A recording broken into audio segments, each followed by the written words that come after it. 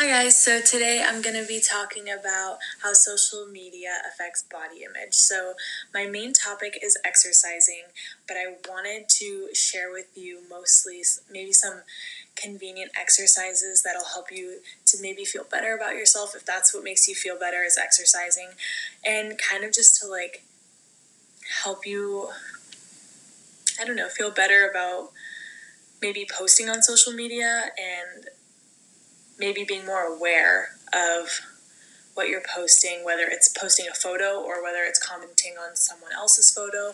So there are a few negatives and positives of photos, of seeing photos, of posting, of commenting on photos on social media.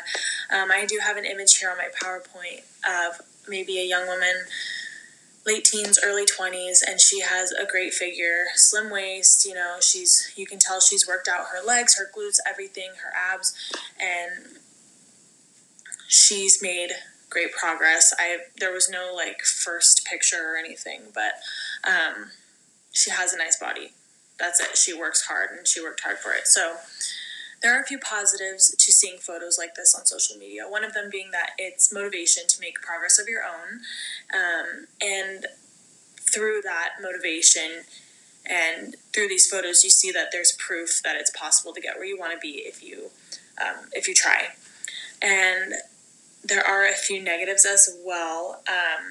These are a bit more touchy. So I did want to say first that never feel, ashamed to post photos. If that's what you want to do and that's what makes you feel good and you've worked hard for your body and you want to post something, absolutely go for it. These negatives just might seem like it's something that you shouldn't do, but it doesn't. That's not what I'm trying to say. That's not what I'm trying to teach you guys.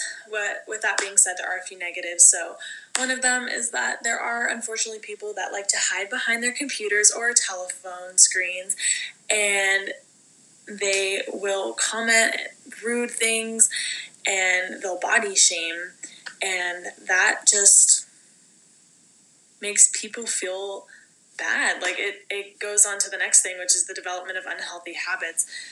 If you're making fun of someone or being rude, then it can lead them to feel awful about themselves, and that's not what any nice person wants. I don't know. So it can lead to terrible things such as eating disorders, low self-esteem, anxiety, depression, and so much more, you name it. But mostly is what I'm trying to say is that there are negatives to this, but you can change that.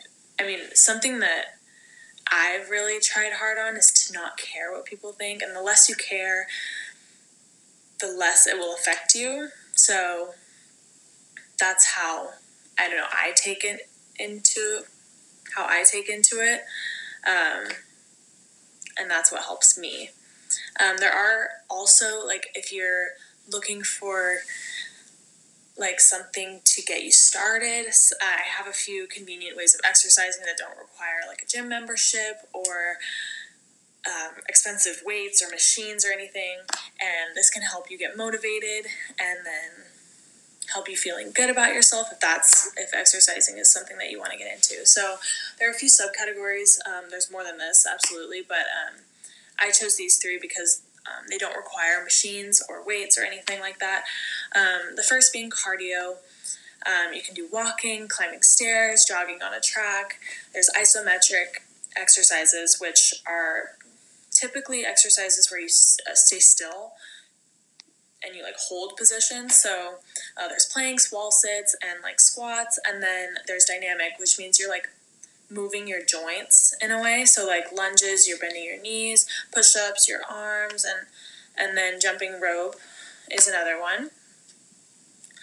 I hope these are convenient things that maybe might help you get motivated to exercise if you're not into it or you don't know a lot about it. That's how I was when I first started out. I did not like going to the gym or anything, and because it was really intimidating. I didn't know what to do. I didn't know how to use anything. But you really don't need